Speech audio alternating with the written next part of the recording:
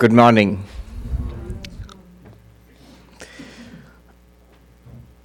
This morning, our subject of discussion is our real nature.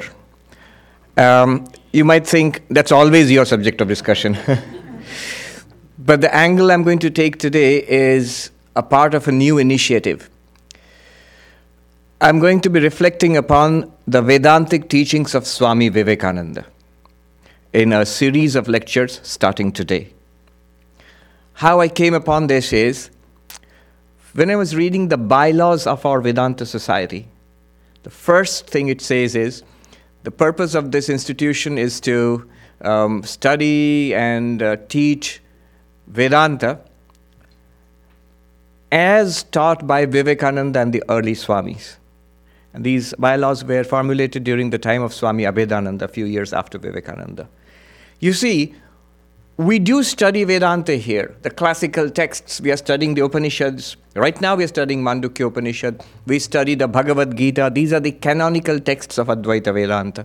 We study the early masters, Shankara, Vidyaranya, the author of Panchadashi. We are studying texts like Aparoksha Anubhuti and Drigdrishya Vivek and so on. And we must, that is true. But Vivekananda is of special relevance to us. In this center, of course, because this was where Swami Vivekananda first started his work, his organizational work in the West, the first Vedanta society. This was where his classics, Raja Yoga and Karma Yoga, Bhakti Yoga and Jnana Yoga also were, in fact, first published from this center. I was reflecting upon that, and I was thinking, notice, why Vivekananda? When you're studying Vedanta, what's the speciality? Why should we focus on Vivekananda? Vivekananda restated, in our modern context, the ancient teachings of Vedanta. He gave new insights. It's not just he gave the old teachings again, what's this? The old wine in new bottle. Not just that, but new insights into Vedanta. Vivekananda was very much acquainted with the developments of science in his time, philosophy. He was a man of the entire world, not just the Indian context. He was a unique synthesis of East and West. So from his perspective, studying Vedanta has unique relevance to us. He was the teacher, like his master, Sri Ramakrishna, he was the teacher of harmony. Harmony between reason and religion. So important today. Harmony between the different religions of the world. Again, of great importance. In fact, last week was declared as the Harmony of Faiths Week by the United Nations, World Harmony of Faiths Week by the United Nations. So, harmony within Vedanta. Many people do not know about the wide range of views within Vedanta which are all conflicting with each other. Non-dualism, qualified non-dualism, dualism. There are at least 10 major schools of Vedanta. But harmony within them. Harmony of the different approaches to spiritual life. Knowledge and devotion and meditation and service.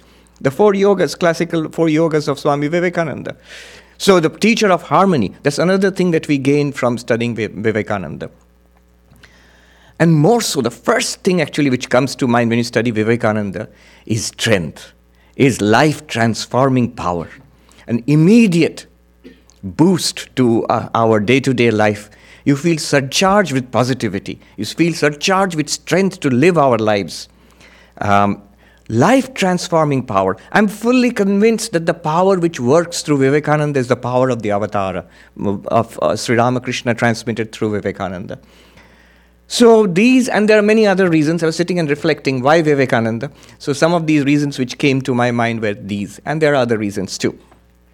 What I will do is take up the teachings of Vivekananda, texts, and I will reflect upon them. I'll summarize and talk about them and reflect upon them from our 21st century perspective. This subject which I have got today, our real nature, it's based on a lecture given by Swami Vivekananda, which is included in the Jnana Yoga. It's called The Real Nature of Man. So our real nature also sort of polishes over the gender problem there, the real nature of man. So our real nature, we're going to talk about that and reflect upon it. Swami Vivekananda starts with the problem of death. Cheerful note. But it is the central problem. I was reading a very interesting book recently. It's called A Brief History of Thought. And it's an introduction to Western thought, Western philosophy particularly, but Western thought. But why is it interesting? There are so many such introductions, and I've read so many other books also, which are introductory books to Western philosophy and more detailed books. But this was different. Why was it different? Well, first of all, it's written by a Frenchman. Luc Ferry, he is a French philosopher. He was at one time the education minister of France. And he's a noted philosopher. After starting to read the book, I looked him up on internet, but all the talks there are in French, so I couldn't follow. This is a translation. Being French, he is independent. Let's put it that way. There is not a single work of any English author quoted there. When you read an introduction to Western philosophy by any English author, British or Australian or American or Canadian, you will find in the recommended reading a list of books written by, say, Bertrand Russell, and so on and so forth, all the great English philosophers. If you look at the recommended reading at the back of this book, not a single work by any English-speaking author. No, there are no philosophers of note in Britain or America or Australia. All the reading is French or German writers and finished. But that's not the point. He starts off, said, when we started learning philosophy, what is philosophy? And he said the standard definition is critical thinking about issues of interest. He says that's nonsense. That is not philosophy. Critical thinking about something is essential for any subject. Why just philosophy? And he says what philosophy really is to grapple with the problem of death. How interesting, he says. Here is a person who's mastered the entire Western canon. And as I read the book, it's a beautiful thing, it's really worth reading. Idiosyncratic. I did not agree with quite a bit of what he said, and you will not agree with it if you read it, but still original and brilliant. He starts off, he says, 3 things have to be considered when you talk about philosophy or thought in general, human thought. One is theoria, the original Greek word from which theory has come. That was also an eye-opener for me, because theoria means the ultimate realities. Orao in Greek, apparently, I didn't know that, it means I see. So I see the ultimate truth. And what struck me, I was thunderstruck because the name for philosophy in India is darshana, to see the ultimate realities. And when we studied philosophy, when we were novices, we were taught by our professors for philosophy that, see, Western philosophy and Indian philosophy are different. Indian philosophy is realizing the ultimate truth, that is darshana, but Western philosophy is philosophia, love of wisdom, it's about thinking. No, it's the same thing. It took me 30 years to come to this, and thanks to this person who says the literal meaning of theory and the meaning of the Indian word darshana is exactly the same, literally the same. Theoria, 1. Number 2, he says, we must consider ethics. What is it that we have to do? Theory is your theory, is your speculation about the world, what the world is. What follows from that? Second is ethics. So what do we do about it? That question. What is good and what is bad? And the last one, he says, every system of thought must have something to say about what he calls salvation. How does it confront death? What is the solution given by that system of thought about death? The problem of death is fundamental. We may say, no, I don't think about it.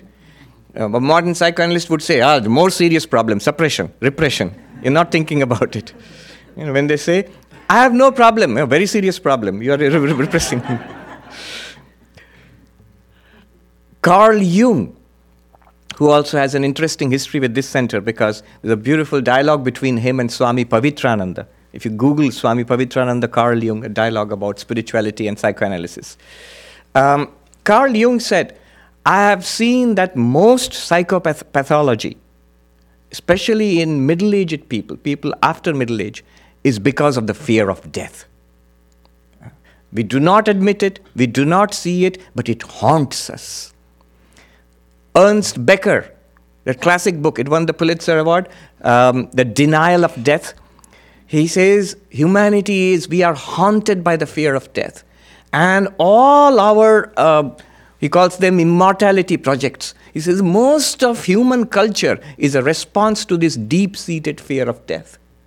From having children, to art, to writing books, to founding institutions, to science, to making endowments, religion, all of these are responses to the fear of death. How can I continue to exist? Of course, his take is that it's doomed to failure, because you're going to die anyway. Swami Vivekananda points out, everybody dies. Saints die and sinners die. Kings die and beggars die. The learned die and the ignorant die. Everybody dies. So this fear of death, what happens? Is this all that there is? Or is there something beyond death? The Katha Upanishad, the little boy who goes to the house of death and asks this question. What happens after death? And he asks death, the final authority. So that's how the Upanishad begins. Every system of thought has to say something about the problem of death. What is your response to it? Another thing is a question of happiness. Even within this life, even before we are dead, we suffer. There is unhappiness. There is dissatisfaction. We want so much, and yet we get so little. Our senses are limited. We try to enjoy. We want much more happiness. But how much can we eat? How much can you party? How much can one drink? How many movies can you watch? Somerset Maugham says, if you single-mindedly chase pleasure, very soon you find nothing pleasing anymore. Somerset Maugham. He wrote that book, The Razor's Edge. There is something called the hedonist trap. Modern psychology is talking about it. Notice how when you buy something, it may be a gadget, or it may be a house, it may be a dress, whatever you buy or whatever you go into to enjoy something, the expectation of happiness that we have and the actual experience we get actually much less happiness than we expected. And this has been, it's not just anecdotal. They have done psychological surveys on it. Grade the amount of happiness you expect from this new iPhone. Then you go out and buy it. Then a week later, how much happiness are you getting from that iPhone? Always less than what you expected. And modern psychologists say this has to be so. This is the way nature has programmed us. Why? This expectation of happiness is what makes us do things which nature wants us. To eat and to reproduce and to have families. Nature wants us to do that for the propagation of genes and so on. How will it make us do? By promising pleasure and happiness. But, there's a but included there. If nature actually gives us the amount of happiness which seems to be there, we'll be satisfied. We would want to do that again. So nature gives you some happiness and promises you better luck next time. Try it again. Try it again. And we keep trying it. Even after knowing this, I learned it from Robert Wright's book. He's written a book called Why Buddhism is True. So he's an atheist. He's a neo-Darwinian. He says, even after understanding all this, I couldn't resist it. That's when I began to look at spirituality, meditation, that it actually enables us to put our insights into practice. The insights I got from positive psychology, from evolutionary psychology, from Darwinism, those insights, the understanding, that same understanding now I can apply to my life because I'm meditating regularly.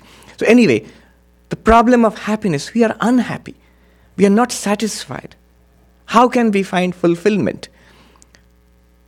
So these are the two great questions. At the back is the great question of death.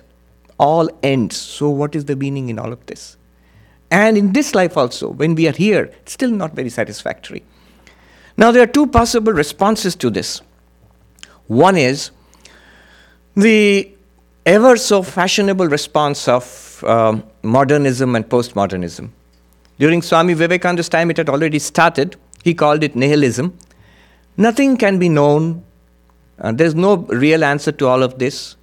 Religion is false anyway. Philosophy never gets anywhere. And science simply just reveals that we are material beings. We are going to perish within a few years. That's it. There's nothing more. So what can you do? There's no point to any of this. That seems to be the answer. And it's become more and more and more fashionable. Nietzsche. That was before Vivekananda. But after that, whether it's Freud or Marx, this author whom I was quoting, French philosopher, he calls them the masters of suspicion. That all the idols have feet of clay. You have to question and criticize everything and find that everything is horrible. That's one way. But that is no solution at all. Swami Vivekananda says it's easy to talk. I've never met a person who's really a nihilist. A real deep thinking nihilist will commit suicide. The myth of Sisyphus, Albert Camus, the first sentence, the only serious question facing us is, why should I not kill myself right now? He says. And the other way is to have this quest of thought, of philosophy, of spirituality. What is the reality about ourselves? What is the reality about life? What is our real nature? Look at ourselves and question. The quest starts. And this quest is what we're going to talk about today. Because there is an answer. There is a solution to it. By the way, the philosopher I was talking about, Luc Ferry, at the end of the book, he considers the four great movements in Western thought. Starts with Greek thought and how it was overwhelmed and replaced by Christian thought, how that was overwhelmed and upturned by modernism, science and rationality and democracy and things like that. How that was again threatened by our postmodern thinking. So from Greek thought to Christian thought to modernism to postmodernism. And then he says at the end, if you ask me the solution to the question of death, which one will you prefer? And he goes through the answers given by all four. He says, I would definitely prefer Christianity, but except for one thing, I don't believe it. He said, I don't believe it. It's not true. And that is the place where most educated, thinking persons are stuck. Religion seems to promise a solution. But how can we believe that if you are intelligent and educated and smart? And it seems difficult to believe.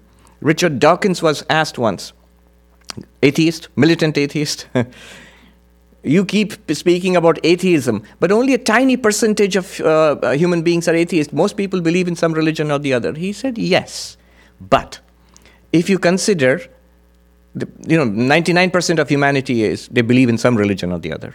But if you consider, say, scientists. In fact, he said there was a poll conducted of Nobel Prize winners. And among Nobel Prize winners living now, more than 90% are atheists. And so he says, yeah, I just leave it to you. What is the conclusion? The smarter you are, the less likely you are to believe in religion. The dumber you are, the more likely you are to believe in religion. You decide. The devastating answer. So that is where we are stuck. What is the answer? You see, the great answer provided by Vivekananda and Vedanta is that there is a solution, and a solution that is acceptable, perfectly acceptable to our most modern rational minds. It was not for nothing that Nikola Tesla used to come to this Vedanta society to listen to Vivekananda and then to Abhedananda. It was not for nothing. Not this building. It was not there at that time. We have it in the lists of people who attended the talks. It was not for nothing that William James was attracted at Harvard University. Some of the leading intellects at that time who found it difficult to believe in religion, they found that possibility of real, acceptable, rational spirituality here. So what is this quest? Starts with the body first. What are we? The question is, what am I? What is our real nature? Is it just this little body? And immediately we see this body is a mass of changes. It is born and it dies. And while it is existing, it is changing continuously. From babyhood to childhood to teenage to youth to middle age to old age and death. Is this our real nature? Then we are trapped. We are little bodies born to suffer and then perish in a vast and uncaring material universe. But immediately we notice one thing. All of us, without any religion or spirituality, we notice one more thing. There is a second aspect to our nature. What is that? When we look inside. When we look inside, each of us, when we look inside, we find thoughts, emotions, feelings, memories, desires, ideas, the inner person, the first person experience. Now, Vedanta makes a distinction between these two. The outer shell, called the physical body or the gross body. Our early Swamis translated the Sanskrit Sthula Sharira into gross body, not knowing what the meaning of the word gross would change in America over the years. By gross body simply means physical body. The other term, the name for our inner person, is Sukshma Sharira, the subtle body. A body where we look inside. Why would you distinguish between the two? Clearly, you have to distinguish between the two because the physical body is a public entity which is visible to the doctor. It can be measured and weighed and identified. It is the one which is named and which is located in time and space. Here you are in the Vedanta Society, in that particular chair. It's a physical entity in a physical universe. And this internal thing going on, first person experience, is not like that at all. No scientist in the world, no doctor in the world has direct access to your thoughts unless that person is a telepath. Only you have direct access to your thoughts, feelings, memories. Is it not true? Immediately the question will be, and it's amazing if you read the original text which I'm talking about, The Real Nature of Man, Swami Vivekananda anticipated these questions. The question immediately will be, oh, wait a minute. This physical body, the brain and nervous system are producing what you are calling the subtle body. Your thoughts, feelings, emotions, memories, they are all in the brain and they're produced by the brain. They are not anything separate. Don't make them separate. This is a trick.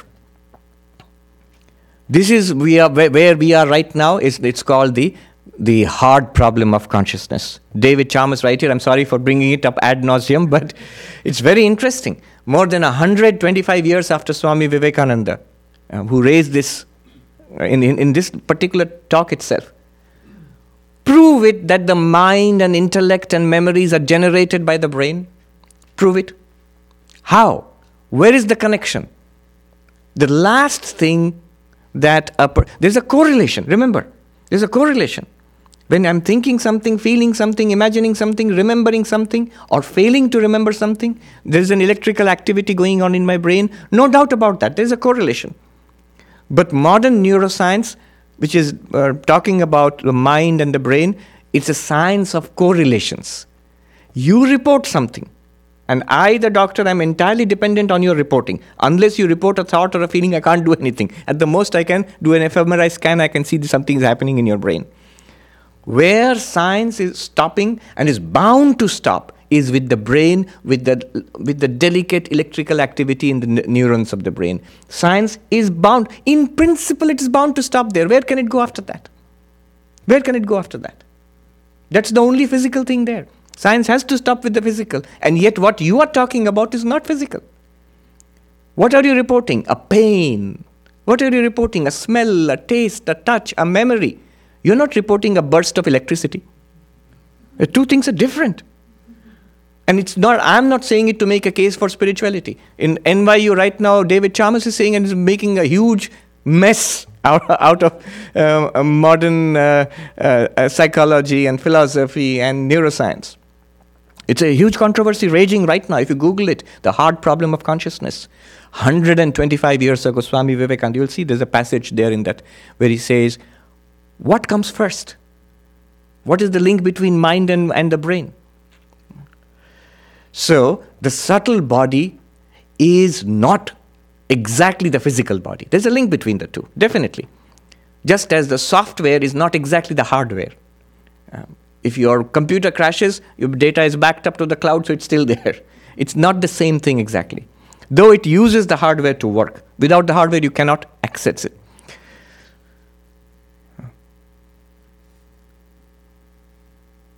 We were reading the Gospel of Sri Ramakrishna a few days ago here, and devotee Shyam Basu, he asks Sri Ramakrishna this very question. Sir, what is the subtle body? Can it be demonstrated that when the physical body dies, the subtle body exists and goes on? See, the question is, when he is asking what is the subtle body, we might say, but don't you feel it? Don't you have thoughts, feelings, emotions? We just learned from the Vedanta Society that's what's called a subtle body. Yes, but his question is sharper than that. He's asking, are they really separate? And the proof that they're really separate is when the physical body dies, the subtle body should continue to exist.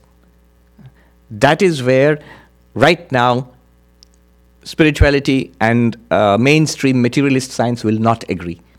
Materialist science will say, we can't explain it, but give us time. It's called promissory materialism. I promise I will explain it, but give me 20, 25 years. Vedanta says, you cannot explain it in this way unless there is a paradigm shift in science. Why? Because it's not one more material thing requiring an explanation. We'll go into it later in the question-answer session, but let me go ahead with the talk. And Sri Ramakrishna's answer to Shyam Basu was, first he scolded him. He says, a true spiritual seeker has no interest in demonstrating these things to you. He wouldn't care a fig whether you accept his conclusions or not. And then he goes on to explain what is the subtle body. And Vedanta has a very clear classification of the subtle body. To understand this, remember, this is not speculation. Immediately do a checklist within yourself. Just as I say, you have hands and feet and a head and a tummy, and you look at it and you tick, yes, yes, check. It's not theory, not philosophy or speculation. Similarly, check the subtle body. Here, the subtle body, according to Vedanta, has actually 19 parts in one way of classification. The way it is put is the 5 sense organs, not the physical organs. The powers of seeing, hearing, smelling, tasting, touching, the 5 motor organs, walking, grasping, things like that. The 5 pranas, pancha prana, the physiological functions, which keep this physical body alive. But most importantly, and Sri Ramakrishna mentions only the last 4, mind, intellect, ego, and memory. Mana, buddhi, chitta, hankara. This is the subtle body. Check. Do I have thoughts? Unless I'm a zombie, I have got thoughts. Do I have memories? Of course. Do I say I? I just did. That I is the ego. So, memory and thoughts and emotions and intellect and understanding, all of this, it's there. That's the subtle body. Clearly there. Swami Vivekananda points out that the first step in religion was the discovery that there is this thing. The ancients used to call it in different religions, that there is a bright body. Here is a body which dies, and there is a bright body. There is a subtle body which continues to exist after death. That is the beginning of religion, going back to prehistoric times. Notice one thing common to all religions of the world. They all believe in an afterlife. Every religion. You cannot have religion without an afterlife. But you ask, afterlife of what? Not afterlife of the body. The body is burnt or buried and decomposing. It's gone. Afterlife, every religion will say afterlife of the soul, of course. But then what is the soul? It can't be the body. If the body is gone, then what remains? What continues after the body is gone, that is the one which has the afterlife. And that is what Vedanta calls the subtle body. So this is the big claim. So far science will not sign off on this. But they cannot explain it either. So that's the thing. The subtle body continues to exist. Sukshma Sharira continues to exist after death. Even religions like Buddhism and Jainism, which do not talk about God, they talk about an afterlife. They talk about a subtle body, Sukshma Sharira. So subtle body continues. The most prehistoric religions, there also you find burial customs and the idea of that there is some kind of a ghost or something like that. Ancestors accept offerings. Most primitive of religions also have this concept of something beyond the physical body. In early forms of religions, they used to think that the subtle body and the physical body retain a connection. So it's important to bury the physical body, to put it in a pyramid or a tomb or something like that. But very soon you realize that the soul which departs, the subtle body which goes on, has no interest in the physical body.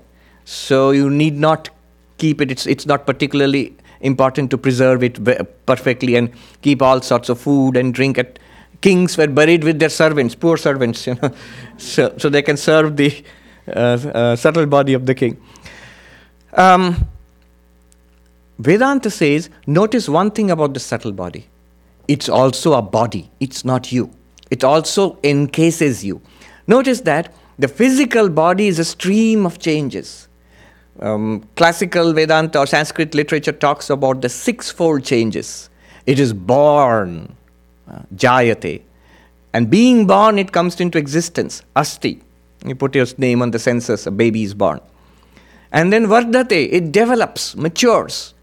And then Viparinamate, it reaches a mature state, a middle age, where a plateau is reached.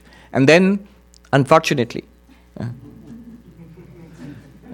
Apakshiyate, ages, deteriorates. And then finally, Nashyati. Dies, is destroyed. Sixfold changes. It talks about sixfold changes in classical Sanskrit literature. The body undergoes sixfold changes. The mind waxes and wanes. In Swami Vivekananda's own language, he says, the mind waxes and wanes too. How much the mind changes in the course of one day. This morning, from morning when you woke up till now, how many times happy, how many times irritated, how many times bored, how many times curious, how many times eager, how many times frustrated, desiring, satisfied. Mind, how many times you remembered things, how many times you tried to remember and forgot. Within one day, in half a day, the mind has undergone so many changes. And imagine our minds when we were teenagers. Imagine our minds when we were little children. What we liked, what we thought, what we wanted. And we cannot even imagine the mind when we were babies. It would be an alien mind to us. The mind changes so much. And yet, I am the one which was in that baby body, in the child's body, in the young person's body. I am the one who had the mind of the baby and the child and the teenager and this mind. From the morning till now, so many changes. I am the one who was happy, who was irritated, who was excited, who was bored, curious. Which mind am I?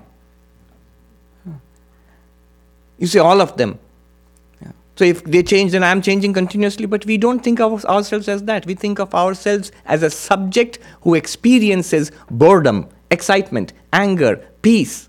Isn't that how we experience ourselves? Then what is the nature of the subject, irrespective of the changes of the mind, irrespective of the changes of the body? What is the nature of that subject? Vedanta says the body, physical body, is also a body, a shell, a hard shell encasing you. A limitation. The mind is also a softer shell, a subtle shell encasing you. These are what we experience. We are none of them. Vedanta is full of very sharp analytical tools to separate you. Don't worry, not physically separate you. Analyze and see that you are actually not the body or the mind. For example, nitya anitya. Anitya means that which is impermanent. Body is born and it dies. So, and I am the same one who observes, who was there before, hopefully, the birth of the body, and who will continue after the death of the body. The continuous change of the body, savikara, nirvikara. The body changes. I am the unchanging observer, experiencer of a changing body. The mind changes. Savikara, nirvikara. Savikara means the mind is subject to change and modification continuously. I, the observer, I do not change. You follow carefully. You will say that I change. No. You only change. What are the changes? If you enumerate your changes, what you subscribe to yourself, you will see that's a change of the body. I was so slim and fit, now I've put on weight. Body. I was so energetic. Now I feel tired easily. Prana, the vital forces. I used to remember, my memory was just like that, sharp. And now I can't recollect so well. Memory, mind. I am the same experiencer of all of these. Of the healthy body, of the failing body, of the sharp memory, of the faint memory. I am the experiencer of all of these. I am not them. I'm not literally them. No more than I have a cloth here and a shirt within. I'm not the cloth. I'm not even the shirt. Then what am I? I am the unchanging observer of a changing body-mind. I am the experiencer, drashta, of things which are experienced, drishya. Notice a very subtle point. The mind changes, we experience it. So the mind is an object of experience. The body changes, we experience it. The body is an object of experience. Object of experience is called drishya, what you see. And you, the experiencer, you are called drashta, seer, the knower, experiencer, seer.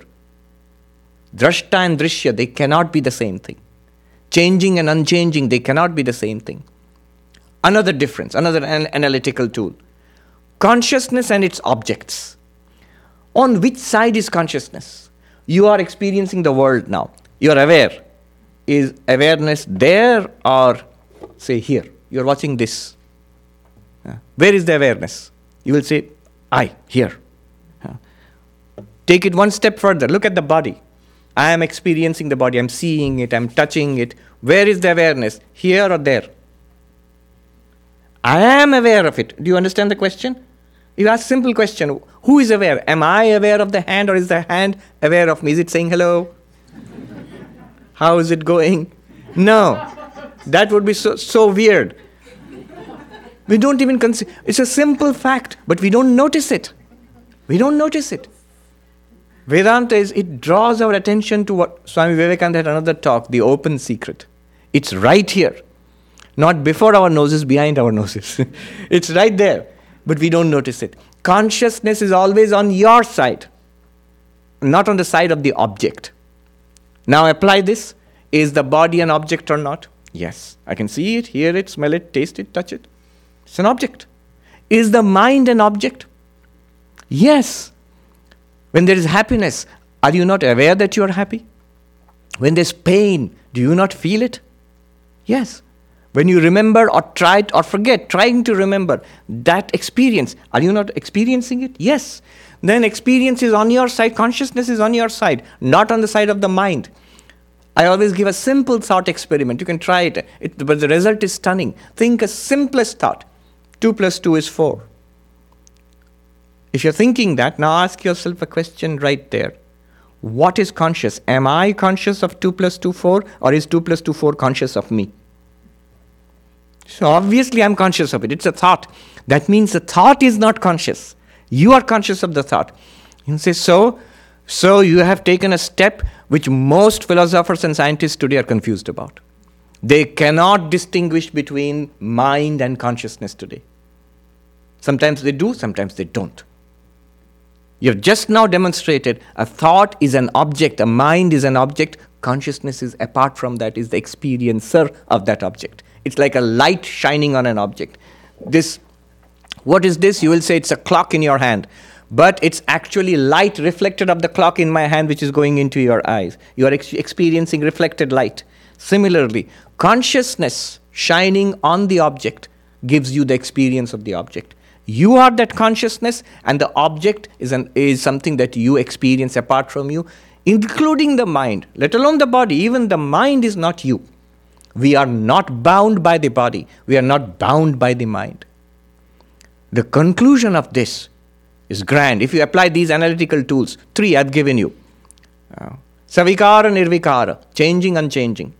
I, the unchanging, experience changing body-mind. Second, drashta and drishya. I, the experiencer, experience mind and body as objects. Chit, jada, consciousness and, I would say, insentient. Sentient, insentient. I am conscious, and mind and body are things I am conscious of. They are objects. So, use these 3 The result is you begin to now see our real nature is not a physical nature. It's not even a mental nature. I am not the physical body. I am not even the subtle body. Physical body dies at death. Subtle body does not die at death. And I do not die at death. Subtle body also keeps on changing. From childhood to old age, it keeps on changing. From morning till afternoon and night, from waking to dreaming to deep sleep, the subtle body changes continuously. I am the unchanged experience of the subtle body, changing subtle body. I am ever conscious, and the body and mind are what I am conscious of. Now, if you think that's fantastic, it's just the beginning. Now we are beginning to get warmed up in Vedanta. Time and space and causation are in the mind.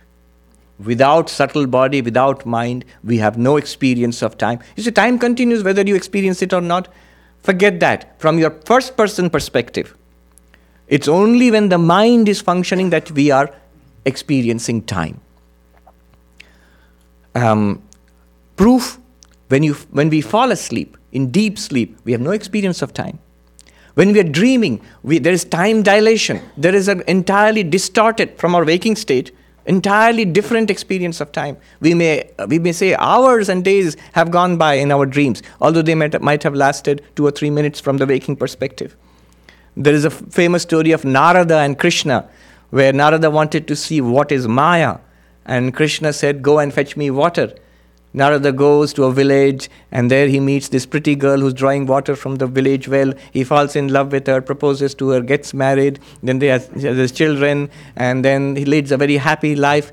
And then one day, a flood comes, and his wife is drowned. He loses his children, and is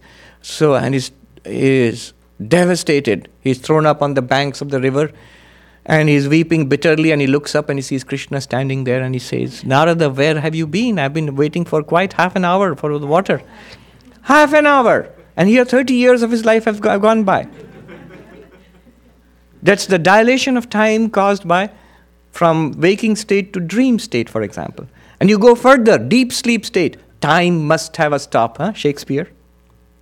Time stops for you from your first person perspective. Space and time. Space is also experienced in the mind. You'll say, what do you mean, Swami?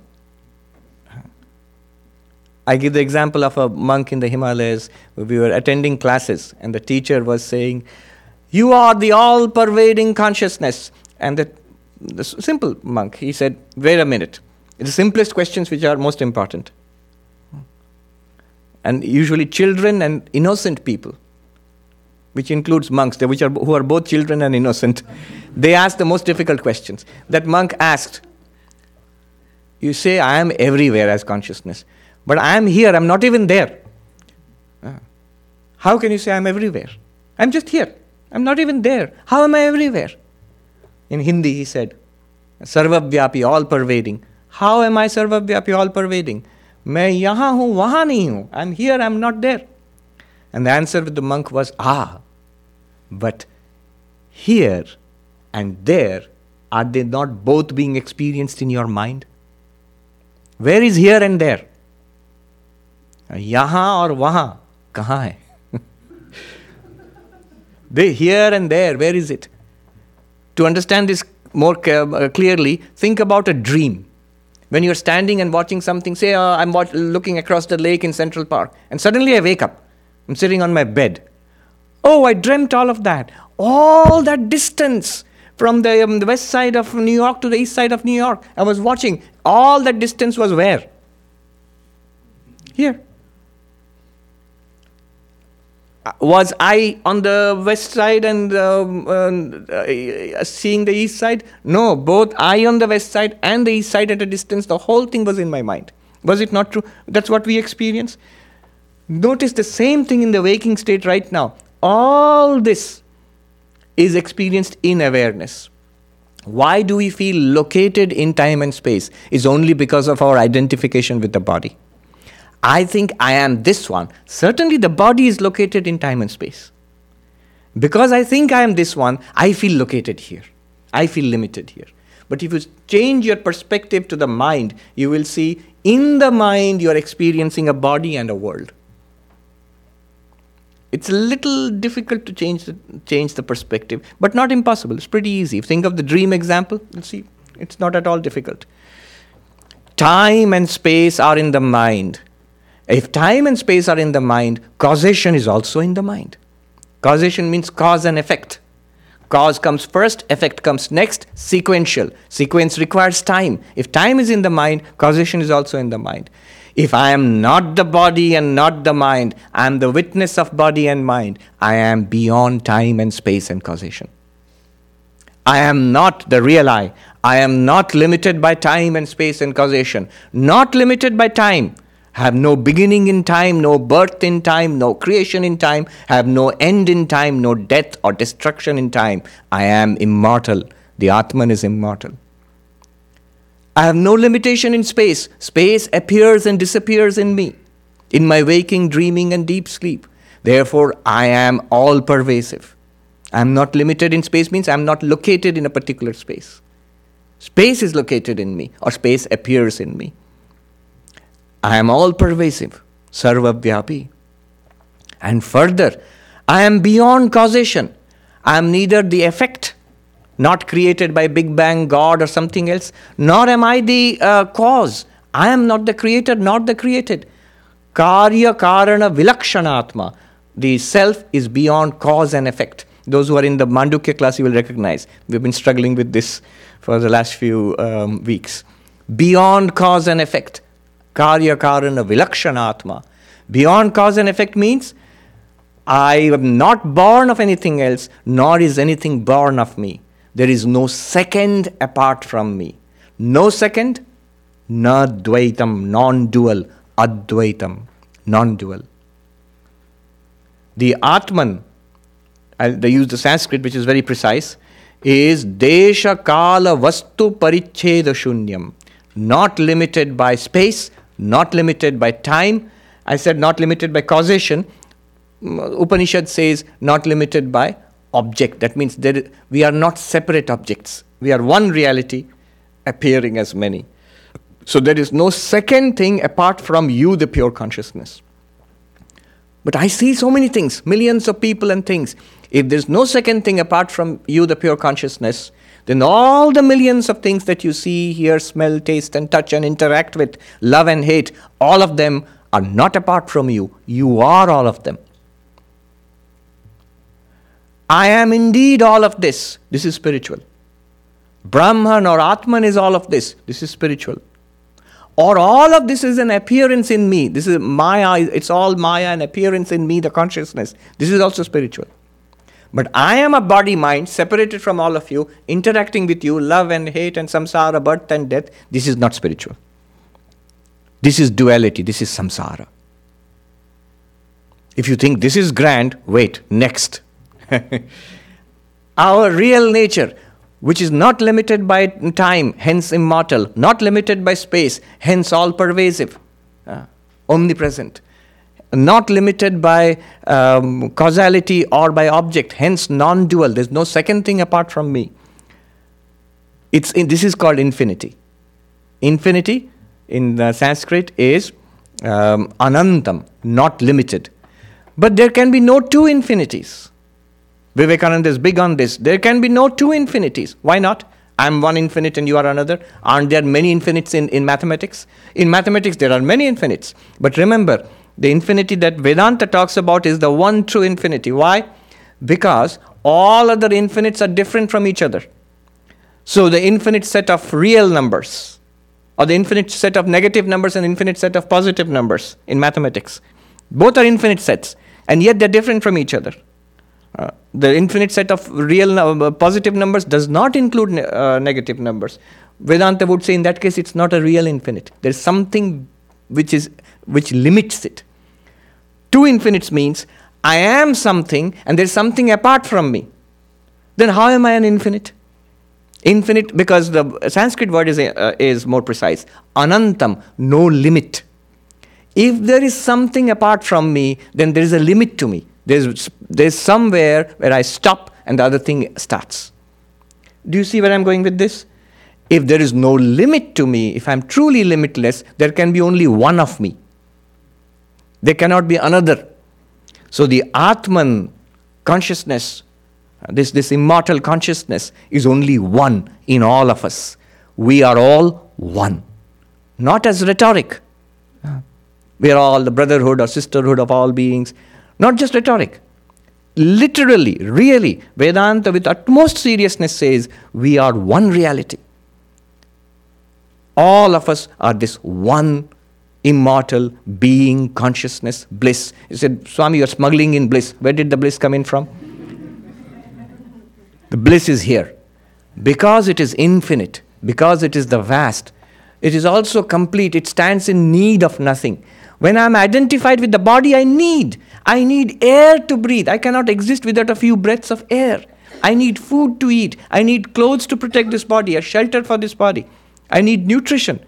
When I am a mind, I need entertainment and relationships and knowledge and education and art and culture. I need.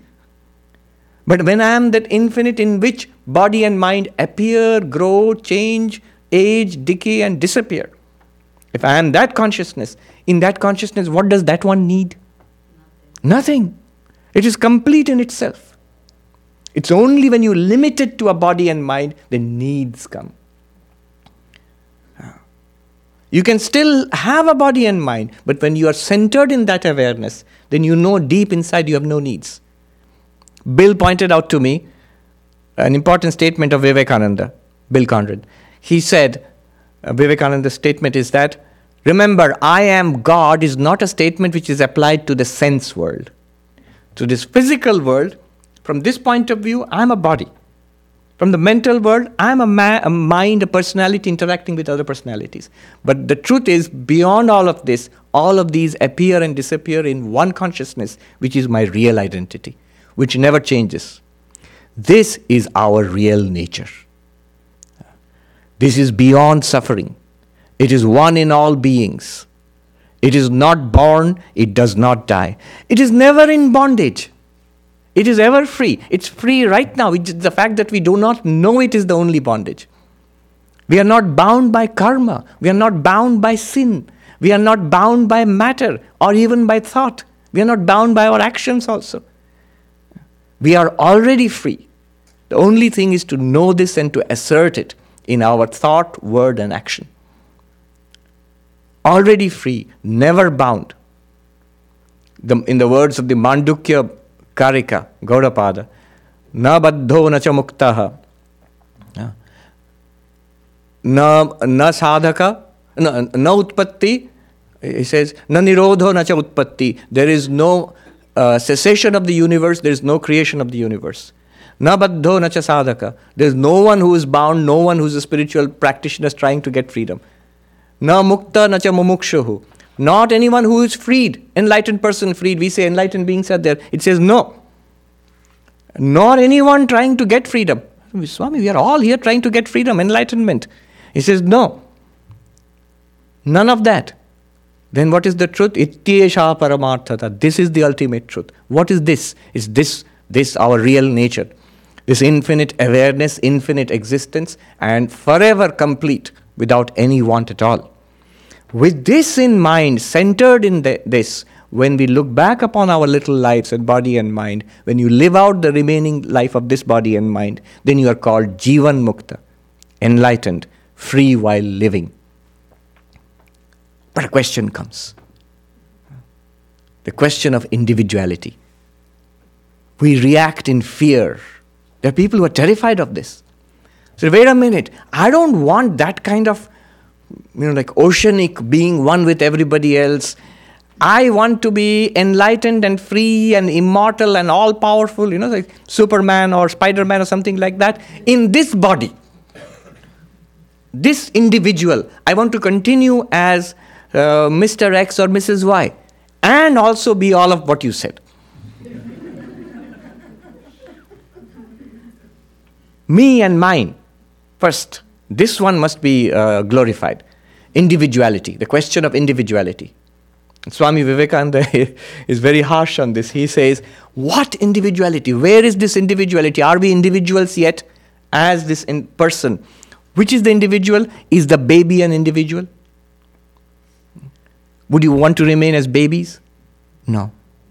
Teenagers? God forbid.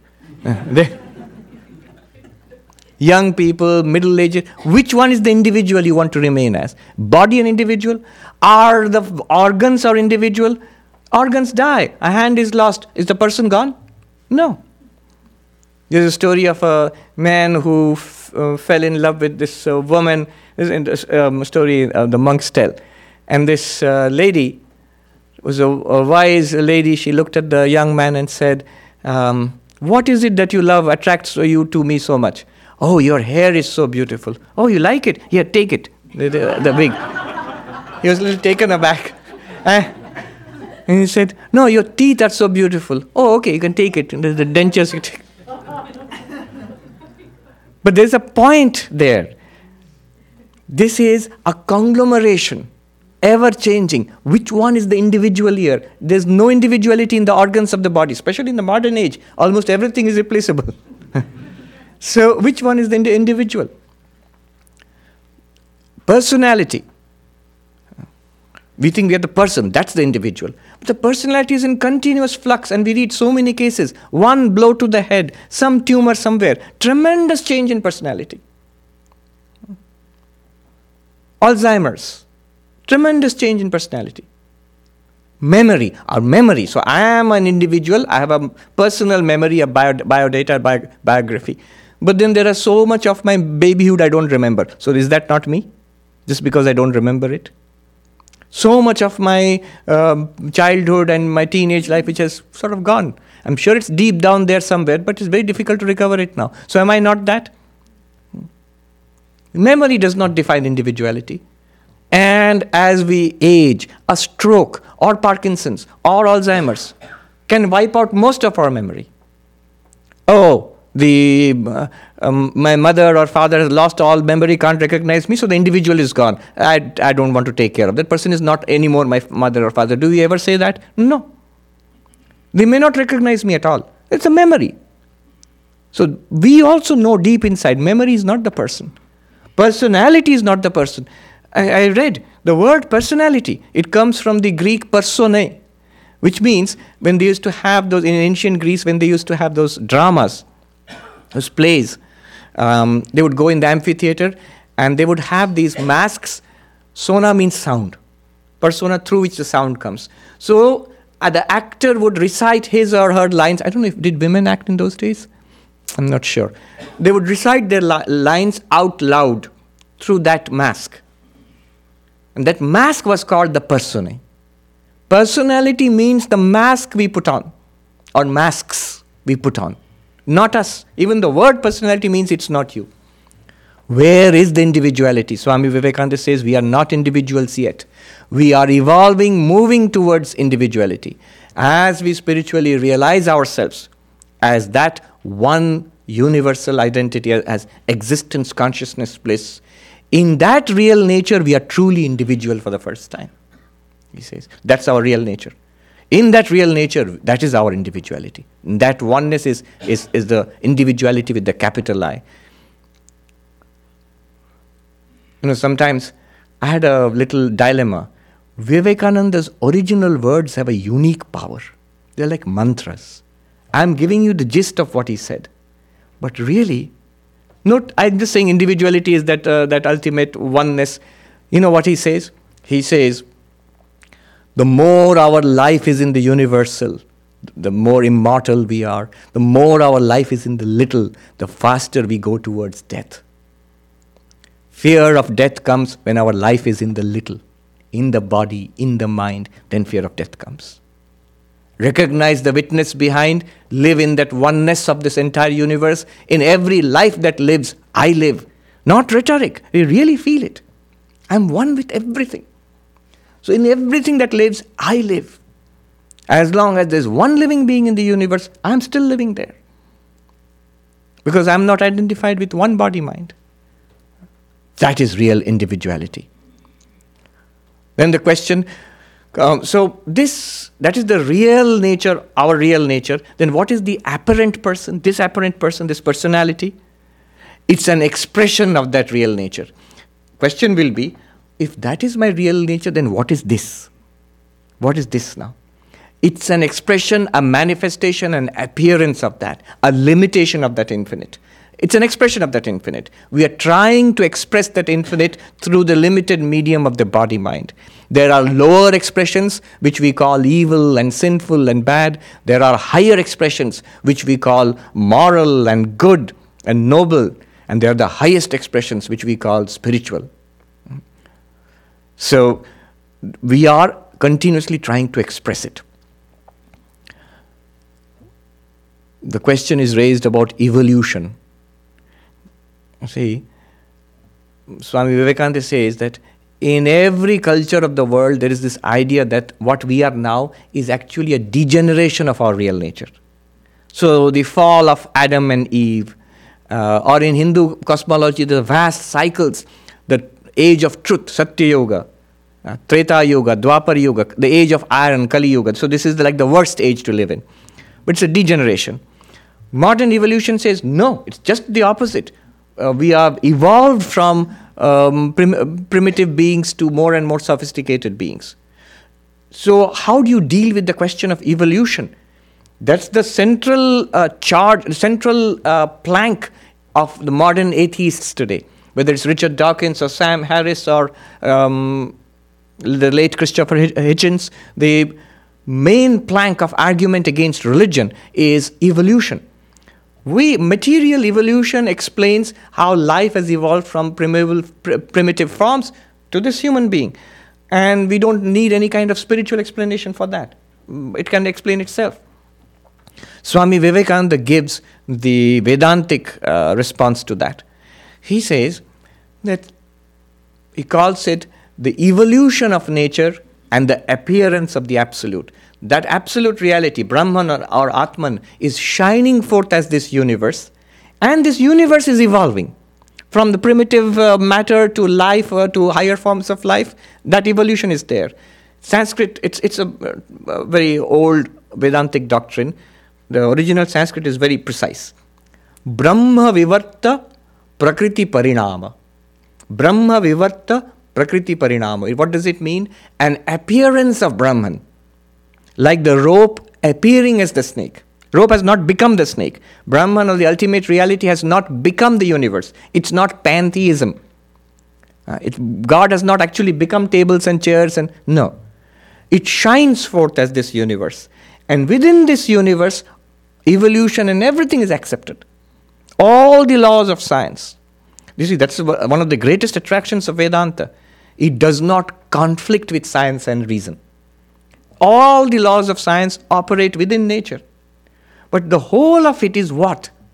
It's an appearance in consciousness which you are. So, nature evolves and Brahman or the Atman, you, shine forth. The evolution of nature, it just reveals the real self within more and more. Swami Vivekananda gives this example. I can imagine him standing in front of an audience like this and he's saying, "Here I am. Imagine a screen is put in front of me and there's only a small hole. I can see a few faces." These are his exact words. As the screen is rent wider and wider, more of you come into view. And when the screen is gone fully, I can see the whole vista. Not that you are created or you appeared. You are already there. More and more was manifested, more and more was revealed until it was perfect. Similarly, the Satchidananda, you, the Atman, you are revealing yourself in this nature. And nature is evolving. You are not evolving. You are perfect already. Better and better mirrors come and reflect your perfection better and better. The mirrors are evolving. The face is not evolving. So, evolution of nature and appearance of the absolute. Prakriti parinama or Maya parinama and Brahma vivarta in Sanskrit. Now a question arises, almost the last, I promise. How much he could pack into one talk, I was just imagine. And all without microphones. He would walk back and forth on the stage and talk. What is the utility of all of this? What good does it do? First, Vivekananda's answer. His answer is, first of all, why should it have any utility? Truth is truth. In those days, electricity was the latest invention. So if a baby asks, what good is electricity? Will it give me lollipops? No. Truth is truth and should be learned and accepted and realized for its own sake. But then he goes on, having said that, there is the greatest utility in this. There's the greatest utility in this. Remember the questions we had started with. Death, happiness. What is the solution? What is the salvation theory according to the philosopher Luke Ferry? What does Vedanta say? This realization takes you forever beyond death. Indeed, it shows you cannot die. You have never died. Never have you been born with the birth of the body, nor did you ever die with the death of the body. No matter how many bodies you have taken up and how many bodies have gone. Happiness. Your happiness does not depend on the little satisfactions the world can provide. Your happiness does not depend on the handouts that the world can provide. You are not here to beg for pleasure from the world. You are here to give. You are ever complete. Not as rhetoric. Look inside. Not to the body. Not to the mind. But beyond the mind, the witness consciousness in itself. Is it not perfect? Is it not complete? What does it need? What do you need? Rather, being fulfilled, being complete, we are here in this life so that we give and we serve. This is the solution. Swami Vivekananda says, identified with the little, terror comes. And we go through life like he says, hunted animals, chased through life. Anxious, scared, what will hit us next? Financial problem, health problem, parking problem, what will hit us next?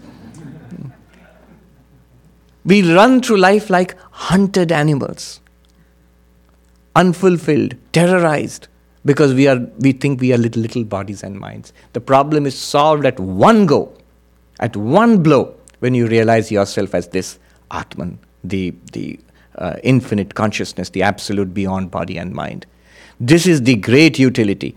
In Vedantic terms, complete transcendence of sorrow. I'm using words carefully. Transcendence. It's not an anesthetic. That if pain is there, you take a medicine and pain will go away. No, you transcend. It is there and yet you are not affected by it. You find a greater dimension within yourself, which is not affected by the physical or mental trauma this world inflicts. Complete transcendence of sorrow and attainment of ultimate bliss. Atyantika dukkha nivritti, paramananda praptischa. This is the promise. This is the utility. And this again is the utility, Vivekananda's words. If even a small portion of the world's humanity, men and women today, realize this truth, really realize it, and manifest it in life, this world would be turned into a heaven on earth. Where would be this fierce cutthroat competition, this dissatisfaction, this fear and terror of the other, this unwillingness to share? The beautiful ideals the United Nations is founded on. It would become an easy job, not continuous conflict. That we are one. See, those ideals are all reflections of this Atman ideal. That we are truly one, not being forced to be one. We realize ourselves as one if even a small section of humanity would be able to realize this. Not going to happen, but it's but it is the utility. The more we realize this in life and express it in our day-to-day life, in thinking, in speaking, and in doing, the more societies change for the better. The solutions we are looking for, they are here. They're deeply in the underlying spiritual truths common to all the religions of the world, which Vedanta puts forth so beautifully, so clearly. Ethics. Why should I be good? Vivekananda again says, and herein lies the reason why you should be good. I'll give a talk later on someday on a separate subject, Swami Vivekananda's theory of ethics. Swami Vajananji wrote a 25-page article on that. Fantastic. Very quickly, why should I be good? The utilitarian theory says maximize happiness. So maximize happiness, I can maximize my own happiness at the cost of others, or my own community's happiness at the cost of others, or my own nation's happiness at the cost of other nations. Why not? Utilitarian theory tells me it is true. You can do that. Or suppose there is what is called the deontological theory. I'll explain all that in the next promised lecture. But it says, why should I be good? Because the law says it. I can break the law. Why should I be good? Because the religious book says it. My book doesn't say it. Your book may say it. I may not believe in your book. All the theories of ethics have this problem. They call it that you cannot, that in philosophical language, axiology or values is not grounded in ontology or the real. What is real here, can you derive your ethics from it? Modern science says no. Science is ethically neutral. Sam Harris has written a book trying to say how you can derive ethics from science. Doesn't work. Robert Wright has written a book, The Moral Animal, where he does the opposite. All the things which seem to be ethical, now he shows there's a Darwinian evolution working underneath that. In Vedanta, you find the ontological ground of ethics. To put it simply, these are my words, not Vivekananda never used such complex words. He just simply said, the ground of ethics, the ethics is we are one. Why should I not cut my neighbor's throat if it is to my advantage? Because we are one. If I harm the least amongst you, I'm harming myself. We are one reality. As I work for fulfilling my own goals, making myself happy, the enlightened person sees that I have to do that for the entire community because I am the entire community. Even selfishness there comes with a capital S, that you realize we are one existence. This is the surest foundation for ethics. He says that every religion, ethics is self-abnegation, where the self is sacrificed, smaller self is sacrificed for the whole. If you seriously think about it, how much of the wealth and facilities that we have do we truly need or truly deserve? Why should I deprive even the least of people outside who are suffering? Why should I have more than anybody else? I'll just leave you with a hint. Swami Vivekananda mentions this, but Derek Parfit, who passed away last year, Parfit, P-A-R-F-I-T, if you look him up, he's not well known in the public. Among philosophers, he's regarded as probably the most significant philosopher in the Western world in the last 50 years. He passed away, he was in Oxford, I think. His entire work was on ethics, most of it, and it was very similar to a Buddhistic idea of the self. But his work on ethics was self-abnegation, that there is, logically, if you look at it, there is no way to justify accumulation for one person.